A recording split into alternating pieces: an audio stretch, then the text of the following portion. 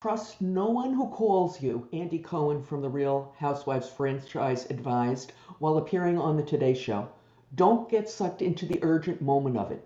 He was speaking out because he wants to make sure that no one gets duped in this manner. He is to be commended for his willingness to share what happened to him so it doesn't happen to you. We're going to share what happened, so hopefully, if you or your company is targeted, you'll recognize it as a fraud. Make sure you stick around until the end when we share some fraud protection advice, both from Cohen and from us. So let's get started. First thing that happened was he lost his bank card, okay? And he knew it.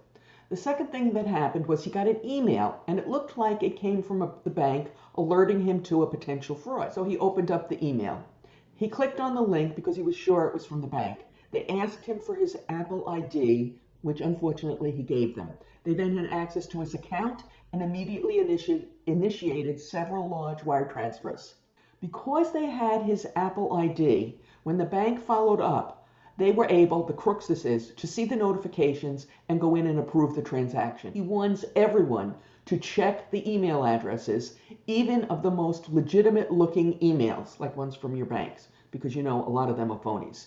He also says, never give anyone your Apple ID. The bank would never ask for that. At AP Now, we warn everyone, whether it's your personal account or a company account, to never, ever click on a link included in an email. If you think it is really from your bank, close the email out and then log into your bank through your normal channels. And then you can go to your email account there, if you will, where they'll have messages, okay? And it will be there.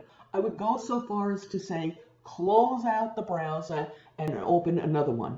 And I know some people who are really paranoid about this will actually close down their computer and reboot.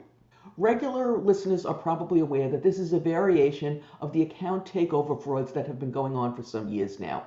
In those, when the phony email is sent and somebody clicked on the link or downloaded an attachment, keylogging software is downloaded onto the computer and criminals are then able to catch your keystrokes, which gives them your user ID and password for your bank.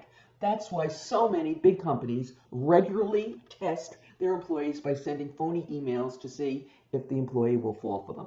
But you don't have to wait for your company to find you making a mistake. You can test yourself. We did a video with examples of phony email addresses that give the viewers the opportunity to pick out the phony one. Do you think you would recognize the phonies? You can find out right now using the link that is on your screen and is in the description. Be careful and be safe.